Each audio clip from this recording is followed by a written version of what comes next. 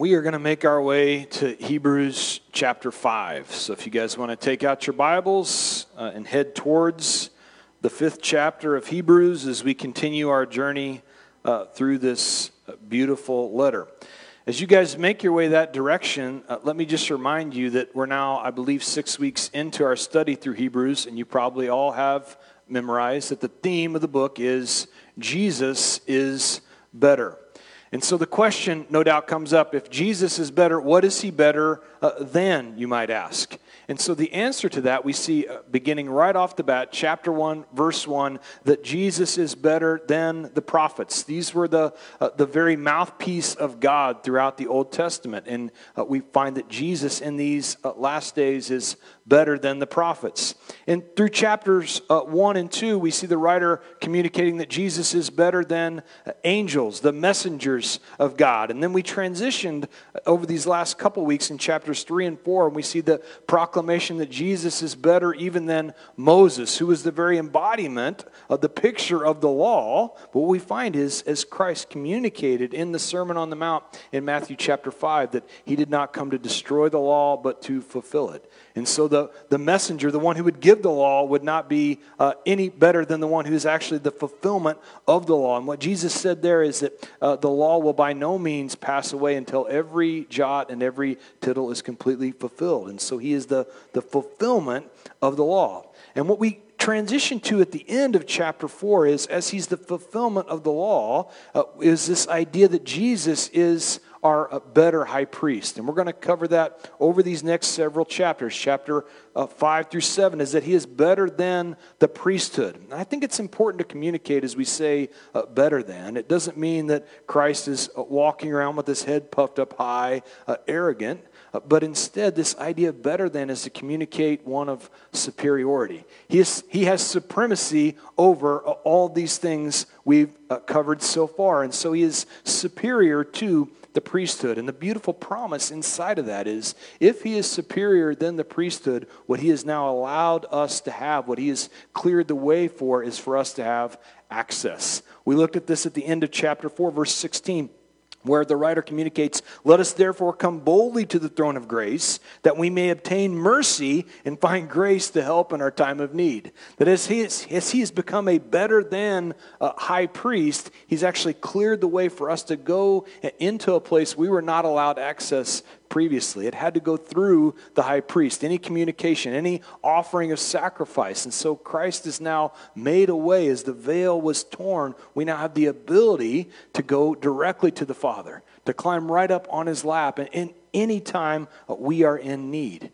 And so with all that in mind, the readers no doubt understanding this need for an intermediary, that we couldn't approach the true and living God on our own, he's trying to communicate that Christ has become that high priest, that intermediary on our behalf. In verse 1 of chapter 5, we continue that idea. "For every high priest is taken from among men, is appointed for men in things pertaining to God, that he may offer both gifts and sacrifices for sin." And so as a high priest is this intermediary, this go-between between God and man, he is also the go-between between man and God. The two functions of a high priest. He would represent God to the people and the people to God. That's what we see here in verse 1. He is appointed for men in things pertaining to God. He's a representative of the people to God as he offered sacrifices. But then, notice with me at the end of this verse, that he may offer both gifts and sacrifices for sins. So he represents God to the people as well. So there's this dual relationship, and all this comes about through divine appointment. He was divinely appointed. He couldn't have just raised his hand and say, "Hey, I feel like being high priest today." It was a very specific and divine appointment that had to occur. We continue in verse 2. "He can have compassion on those who are ignorant and going astray, since he himself is also subject to weakness. Because of this, he is required, as for the people, so also for himself, to offer sacrifices for sins. And no man takes this honor to himself, but he who is called by God, just as Aaron was."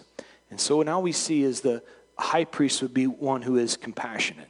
And how is it that the high priest can be compassionate? Because not only does he offer sacrifices for the sins of the people, but the high priest, the human high priest, would also offer a sacrifice for himself. As he walked into the Holy of Holies, he was coming in with a sin nature just like we have. And so it's Christ is our better than high priest. He doesn't have this same sin nature we have, and yet because of what he was subjected to, he can be compassionate on us. So here the high priest goes into the Holy of Holies with an understanding of where we're coming from. The understanding that we are broken, hurting group of people, that we are in need of a physician. And I think it's important to understand our calling as a church is one of the paramedics.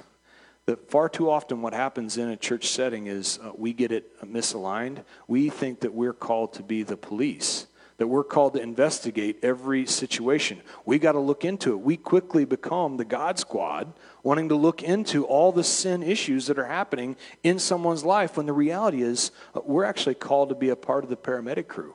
We're called to come in and stop bleeding, not conduct a formal investigation. And so this need for a doctor is evident, but if we're not careful, we get the need misaligned. That we can look at a pastor, a Bible teacher, a missionary, a children's church worker, a worship leader, and we can say, are you the physician? Are you the physician? Can you work on me? Can you help me? When the reality is, none of us are physicians. There's only one physician.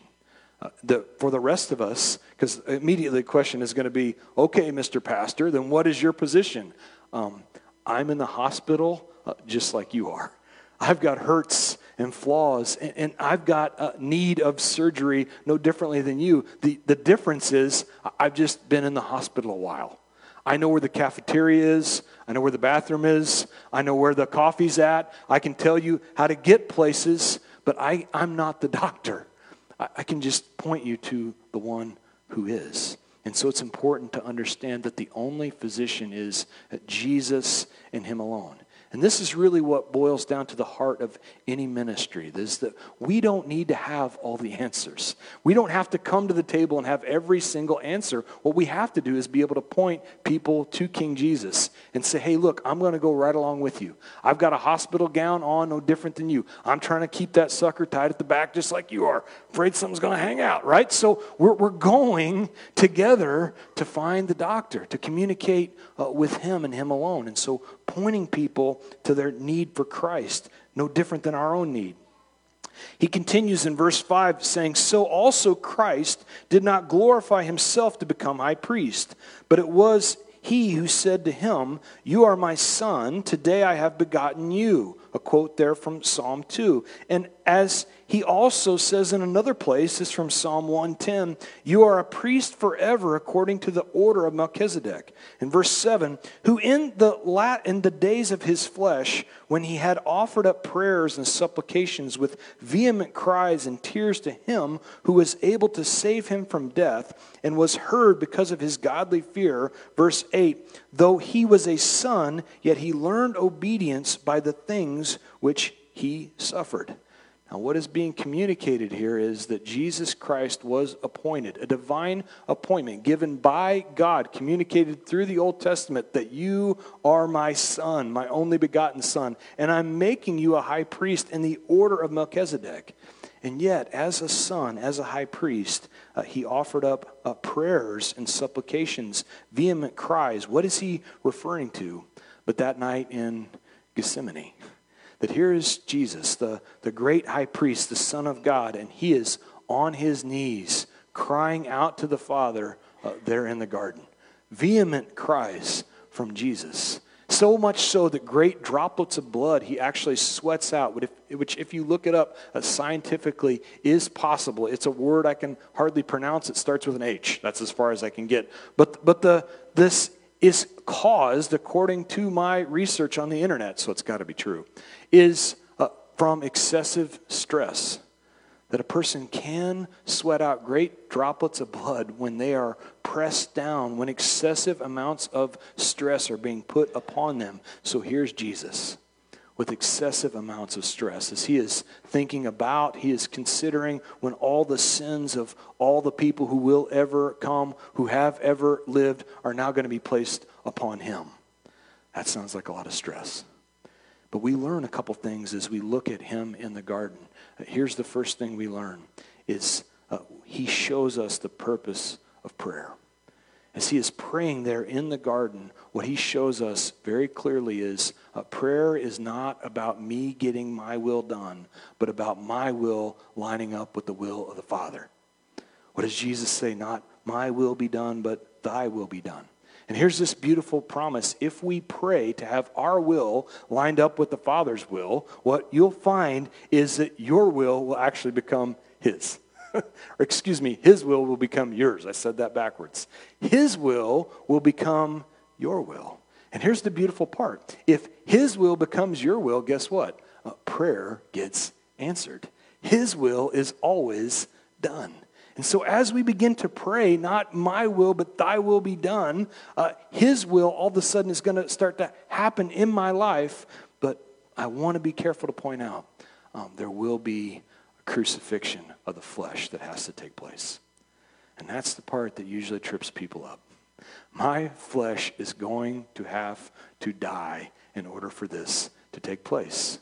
But if we only focus on the crucifixion, if I only focus on the death that has to take place, I miss out on the joy. This is where the writer was communicating in Hebrews chapter 12, verse 2, when he says, "Look unto Jesus, the author and the finisher of our faith, who for the joy that was set before him endured the cross, despising the shame, and has sat down at the right hand of the throne of God." You see, if I only focus on the cross, I don't get to experience the joy. I miss out on the real purpose behind all this. And so for Jesus, he was able to focus on the joy, even though he despised the cross and the shame, because we who sit right here get to be the joy that was set before him. But what happens is so often we find ourselves frustrated in prayer when it's the other way around. We'll pray. I prayed for this thing, and I've asked God for this. I've asked him to change this, and now I'm just not going to pray anymore. Well, it's because my prayers have to do all with me. It's all about me getting my will. But when we submit ourselves to the will of the Father, I can say, Lord, whatever your will is, I know I can trust it. Why do I know I can trust it? Because here's what James communicates in James chapter 1, verse 16. He says, "Do not be deceived, beloved brethren. Every good gift and every perfect gift is from above, which comes down from the Father of lights, with whom there is no variation or shadow of turning." That means if God has willed it in my life, he is going to make it good. It is going to be a good gift. If he promises it, he's going to see me through it. The other thing to notate from Jesus there in the Garden of Gethsemane is that God sent Jesus to die for us. I know that sounds simple, but I think often we can get it in our mind when we read through Scripture that somehow God is wrathful or he is angry or he is vengeful. But notice with me, he sent his Son. John 3:16 says, "For God so loved the world that he gave his only begotten Son, that whosoever believes in him should not perish but have everlasting life." He willingly gave the Son. And the Son was willing to be obedient to that gift. And what we also find about Christ in Scripture is that he was the one who was also qualified to be that sacrifice. Verse 6 of Isaiah chapter 9, "For unto us a child is born, unto us a son is given, and the government will be upon his shoulder, and his name will be called Wonderful, Counselor, Mighty God, Everlasting Father, Prince of Peace." He's got the credibility to be the sacrifice we need. He can step into place for you and I. Now, for many of us, we think about that and we consider it, and you go, I just cannot wrap my mind around that. That the God of the universe would literally give himself on my behalf. I would encourage you to read the Apostle Paul, 1 Timothy chapter 3, verse 16, where he says, "And without controversy, great is the mystery of godliness. God was manifested in the flesh, justified in the Spirit, seen by angels, preached among the Gentiles, believed on in the world, received up in glory. The Apostle Paul says, look, this is a great mystery, that God would manifest himself in the flesh. Why on earth would he do that? It can only be explained through love, that he loved us so much, that he was willing to step into our place, to lay his life down on our behalf. That's why he came in the first place. Jehovah is salvation. That's the very name of Jesus. Now we continue in verse 9. And having been perfected, he became the author of eternal salvation to all who obey him. And so here's Jesus, who is perfected and has now become the author of salvation to all who obey, perfectly qualified to be our high priest. Now, for the Hebrews who are listening to this, they would be asking questions. How is he qualified? How could this man be qualified to be our great high priest? If you listen through and you were taking notes at all, you would have noted that through these first 9 verses, he has given us his qualifications. First of all, he was divinely appointed. It's important to understand that a divine appointment is necessary. He is divinely appointed, right? Now, oftentimes in church today, we think about ordination being a divine appointment. But I want to make sure you understand that an ordination is simply confirming an appointment that has already been made by God. That I could not divinely appoint myself had I not been called into ministry. And I think so often this is where we get it wrong. That people think this is just a good vocation to go into. This is not merely a vocation. This is a divine appointment. And what I mean by that is in May of 2016, as I've communicated with you all, I was called into ministry by God. Nobody can take that away. Nobody can change my mind on that experience. And yet, for the next 2+ years, I was not officially ordained until October of 2018. And so the question is, were you a pastor or were you not a pastor? I would share with you that I was fulfilling all the roles and functions as a pastor after my calling prior to my ordination. The ordination was only the elders at our church saying, we can see what God is doing in your life. We can see that you've been divinely appointed, and we're going to lay hands and pray over you. And so it's vital to have a divine appointment. That's where I'm going with this. Now, the second thing to note is that Jesus was human. He was both fully God and fully human, and this is vital when it comes to our atonement. That if he was not human, he could not atone for our sins. What Hebrews chapter 9 is going to say is that without the shedding of blood, there is no forgiveness of sins.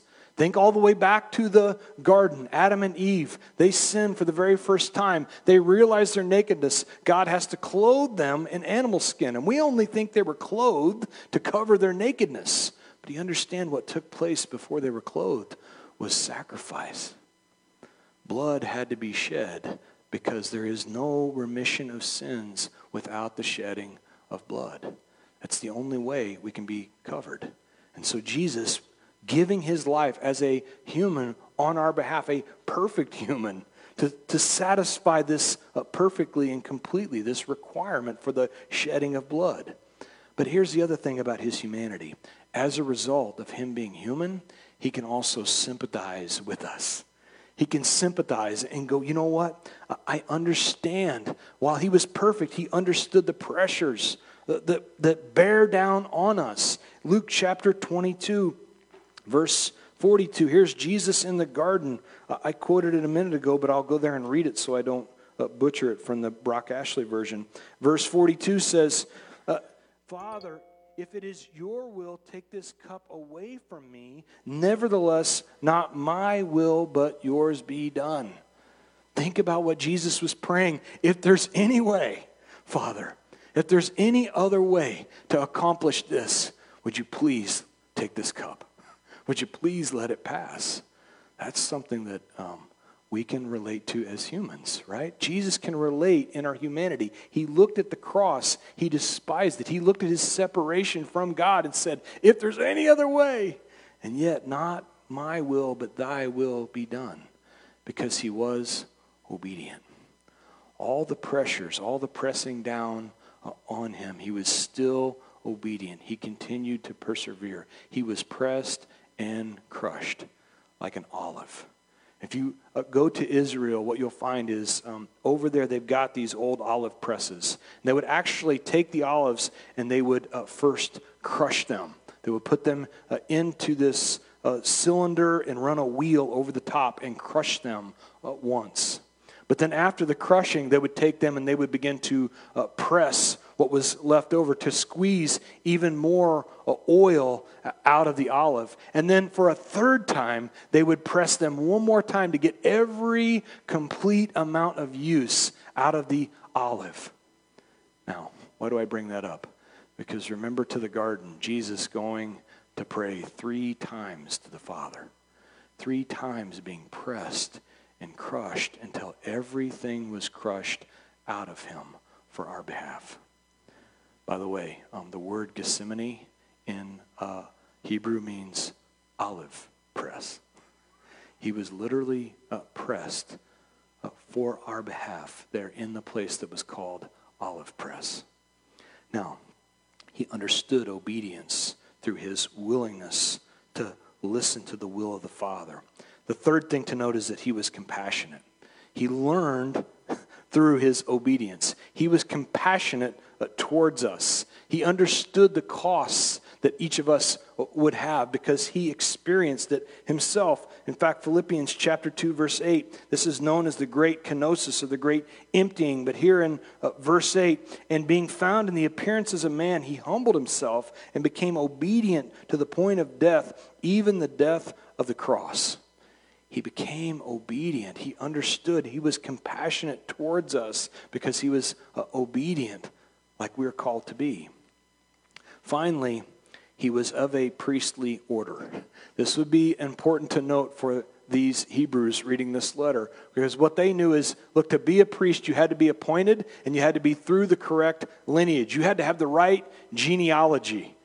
Now, they would have immediately said Jesus is from the tribe of Judah, so therefore he couldn't be a priest who had to be from the line of not just Levi, but through Aaron specifically. And so what is brought up here is that he is a priest forever according to the order of Melchizedek. And so he had a correct genealogy. More on that to come. But outside of just his genealogy, he also performed the function of a priest in that he was humble in his obedience.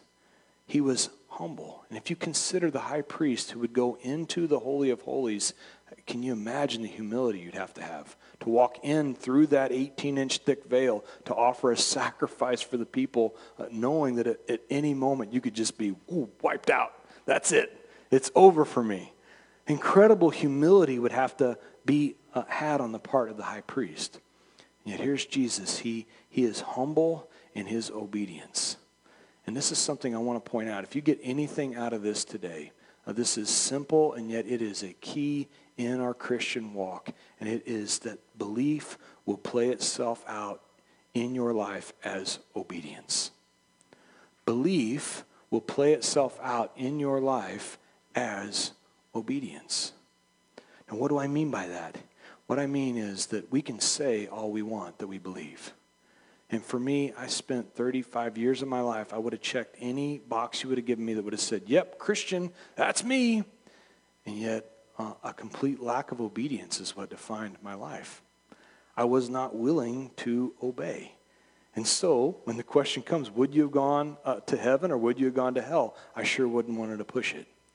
And how I feel is that all across America for sure, and most likely the world, there are people who sit in churches week in and week out, and they're checking the Jesus box, but their life displays no obedience.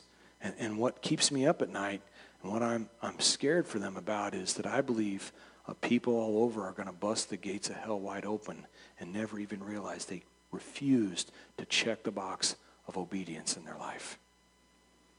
Jesus allowed his faith to be played out, his belief to be played out as obedience. And through suffering, he was actually made perfect, we're told. The word could be defined made complete. He was actually completed through his suffering. Now, verse 10, we continue. He was called by God as high priest according to the order of Melchizedek. Verse 11, of whom we have much to say and hard to explain, since you have become dull of hearing. So here, what he's writing to them is, we've got a lot to say about this priestly order that you're so concerned about, that he is a priest called in the order of Melchizedek. But because you wouldn't hear, we can't even explain it to you. We'd love to explain and go into all the ways that he fits into this role and how he's fulfilled this, but you will not hear. You won't listen. Now, don't worry. Chapter 6 and 7, we will go into how he is a priest in the line of Melchizedek. That's not really the point, though, of today, where we're at in chapter 5. His point is they wouldn't hear him. They wouldn't understand. They become dull of hearing, or the word in some of your translations might be ignorant. They become ignorant, and that sounds rather harsh, but understand the root word of ignorant is ignore. They'd ignored the truth. It had been communicated to them over and over again, yet they continued to ignore what they were hearing. Now, here's the spot that oftentimes we fall into. I'm not just getting anything out of the Bible study. I'm not getting anything out of this teaching. I don't know if any of you have ever said that. I'll admit that I have said that before. Where we read through our Bible and nothing happens. We listen to a teacher, nothing takes place. I would ask you this and challenge you. Have you grown dull of hearing? Because here's the reality. God loves us enough that he will not give you the next thing until you hear the first thing. That's another one of these very simple and yet true things that will play out in your life. That as a loving father, he will not give you the second step until you have done the first step. And so while we continue to delay and put it off, he's not going to give you the next thing until you've done the first thing. And so the question is, if you've grown dull of hearing, if you've fallen into that spot, what I would encourage you is, what is the last thing he gave you? What was the last thing that he showed you through his word, through someone that spoke it into your life? And here's the follow-up. Did you do it? If you did not, go back to that thing. Pray through that. Lord, what is it you would have me to do? How would you have me to do it? And then, here it is. Do it. Do it. Do that thing that he's called you into. Be obedient to that. And you will get the next thing to accomplish. Lastly, on that point, I will show you an obedient person, and you will also see a happy person. The happy is the one who follows after the will of God. That we find ourselves so upset and so much turmoil, and yet we've gone completely away from whatever his will is in our life. So show me an obedient person, I'll show you a happy one. Now, continuing on in verse 11, for though by this time you ought to be teachers, you need someone to teach you again the first principles of the oracles of God. And you have come to need milk and not solid food. So they had grown lazy in their relationship with God, and as a result, they had regressed spiritually. What the writer is saying is, at this point in time, you've been here enough, you should actually be teaching, but you're at the point where you still need taught. Now, immediately red flags are going to go up, but wait a minute, I'm not called to be a teacher. That's not my calling. But I want to encourage you that I believe that all of us are actually called to teach someone. Maybe it doesn't look like this, sitting up in front of a room full of people, but we are all called and given someone to speak into their life, someone to teach. And if you would submit yourself to spending time in the Word, what I have found is more often than not, wherever God takes me in Scripture, whatever my reading is, He'll show me something. I'll be blown away. It's something I can apply in my life. And then amazingly, what happens is someone will be put into my life that also speaks to them and their situation. And so as God brings these people into your life, and you go, wow, that thing applied to me, but it also applies here. I'm going to speak this into their life. Guess what? You're a teacher. You've just taught them. You've just instructed them in the Word of God. And so this is exactly what we're talking about. That you've been given the opportunity to actually be a teacher in someone else's life, to speak into their life. Now, verse 13. For everyone who partakes only of milk is unskilled in the word of righteousness, for he is a babe. And so what he is communicating is for those who only partake, they're only drinking the milk. There's nothing advanced. There's no meat in their diet. They're not growing spiritually mature. Now, I do want to point out that spiritual maturity is not a function of time. That often we see people that are older, have been in church for a long time, and go, they must be spiritually mature. It's very possible that they are. It's likely they are, but it's not a direct correlation. That spiritual maturity is actually a function of your diet, not how long you've been here. It's a function of what are you eating? What are you consuming?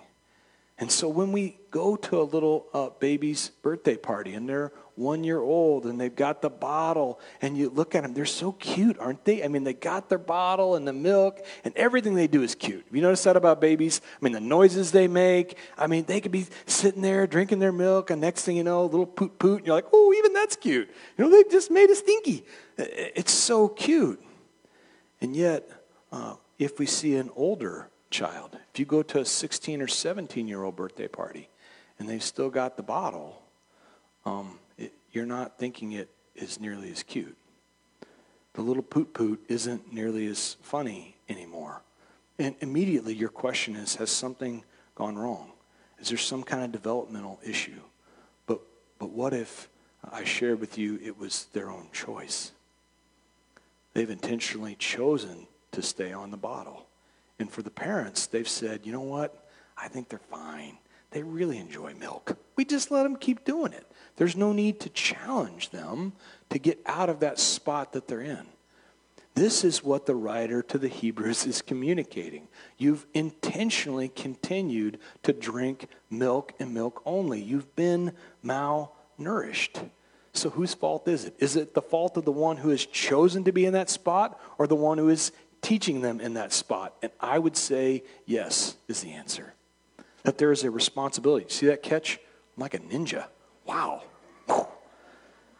It's the responsibility of the pastor to be able to provide a healthy diet, to provide milk, or to provide meat to go along with the milk.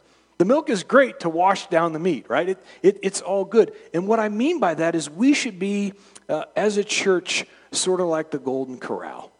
All right, the spiritual buffet, the best buffet in the USA. You should be able to come in and at any point in time find something that is good for you to be able to eat. There's some of you that love some fried chicken. You're going for the chicken fried steak, put a little gravy on it, some taters, right? Like that sounds really good to you. You're in that spot. There are others of you, you're like my kids. You're waiting and holding out for ice cream, right? If I can get to that ice cream bar, that's where I'm headed.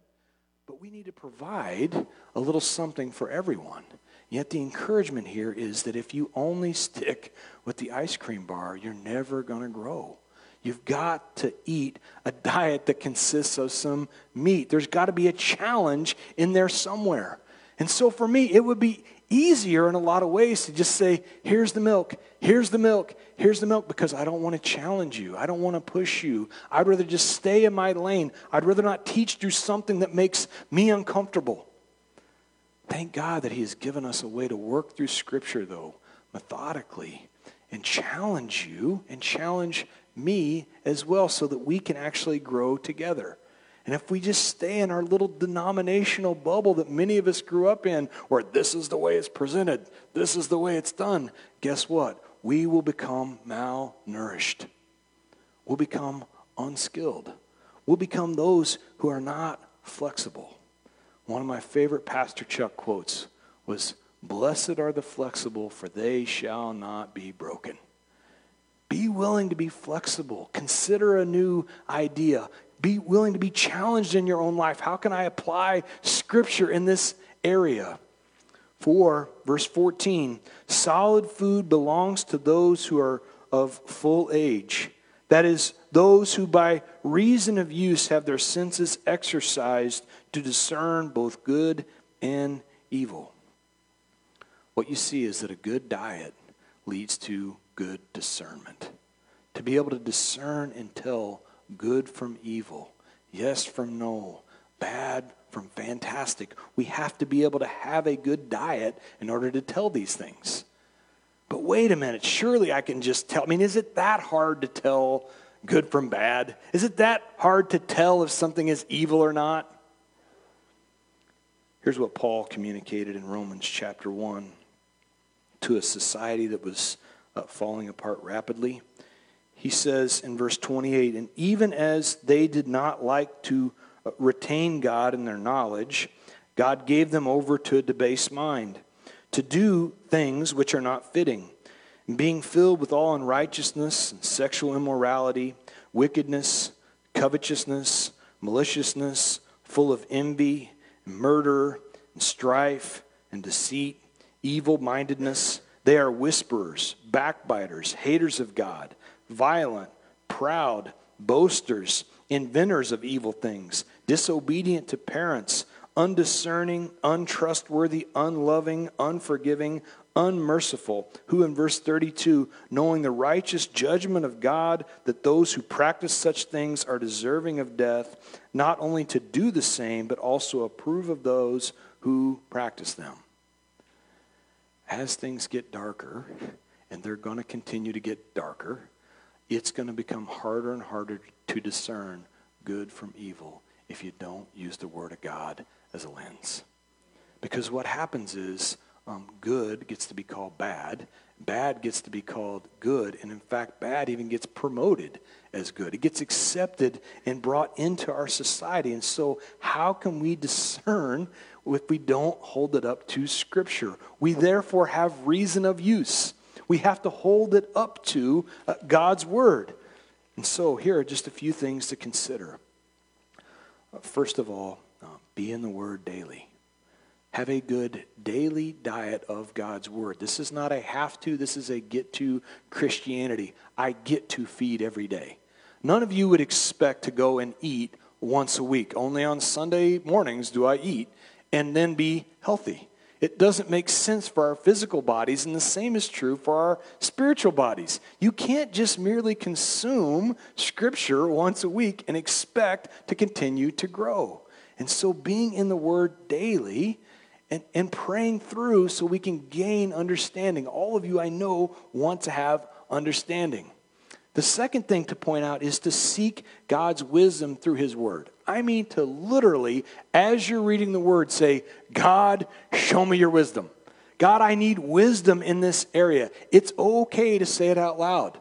Maybe not in the middle of Walmart, but I go for it there too. I mean, just say it out loud. God, I need your wisdom in this area.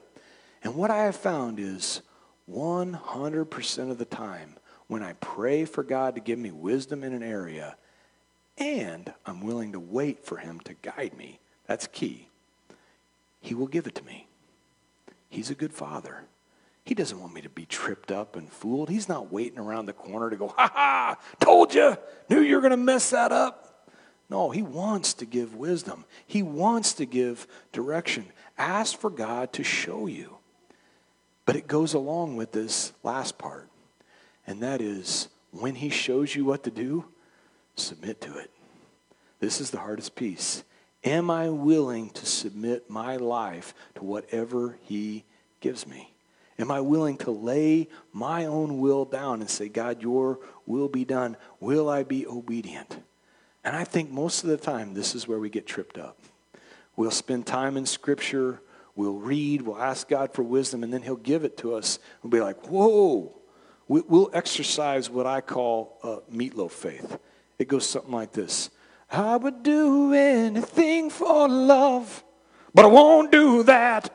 No, right? Like we go, I'd do anything for you, Jesus, but not that. That's crazy. I'm not going to do that. We don't exercise true faith, submitting our life down and going, yes, I will be obedient to this thing, and I'll trust you to take care of me through the whole process. It comes down to as simple as the old hymn we learned growing up in church. Trust and obey, for there's no other way to be happy in Jesus than to trust and obey. And so, Father, we thank you and we praise you for what is sometimes a spiritual kick in the pants. Lord, thank you for loving us enough to be a good father who is willing to encourage us, to exhort us, to bring discipline so that we can be your disciples, Lord.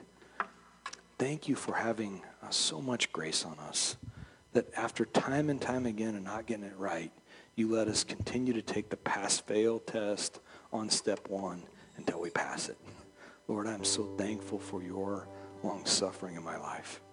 Father, I pray for each of us in this room that we'd be able to have the courage to take you at your word, to ask you for guidance and wisdom, and then when you show it to us, Lord, that we'd have the belief, the faith, even if it's just a mustard seed, to say, yeah, I'm going to give it a shot. I'm going to submit my life. I'm going to say, yes, Lord, what do you have for me next? Father, thank you so much for the way you continue to guide and direct. In Jesus' name,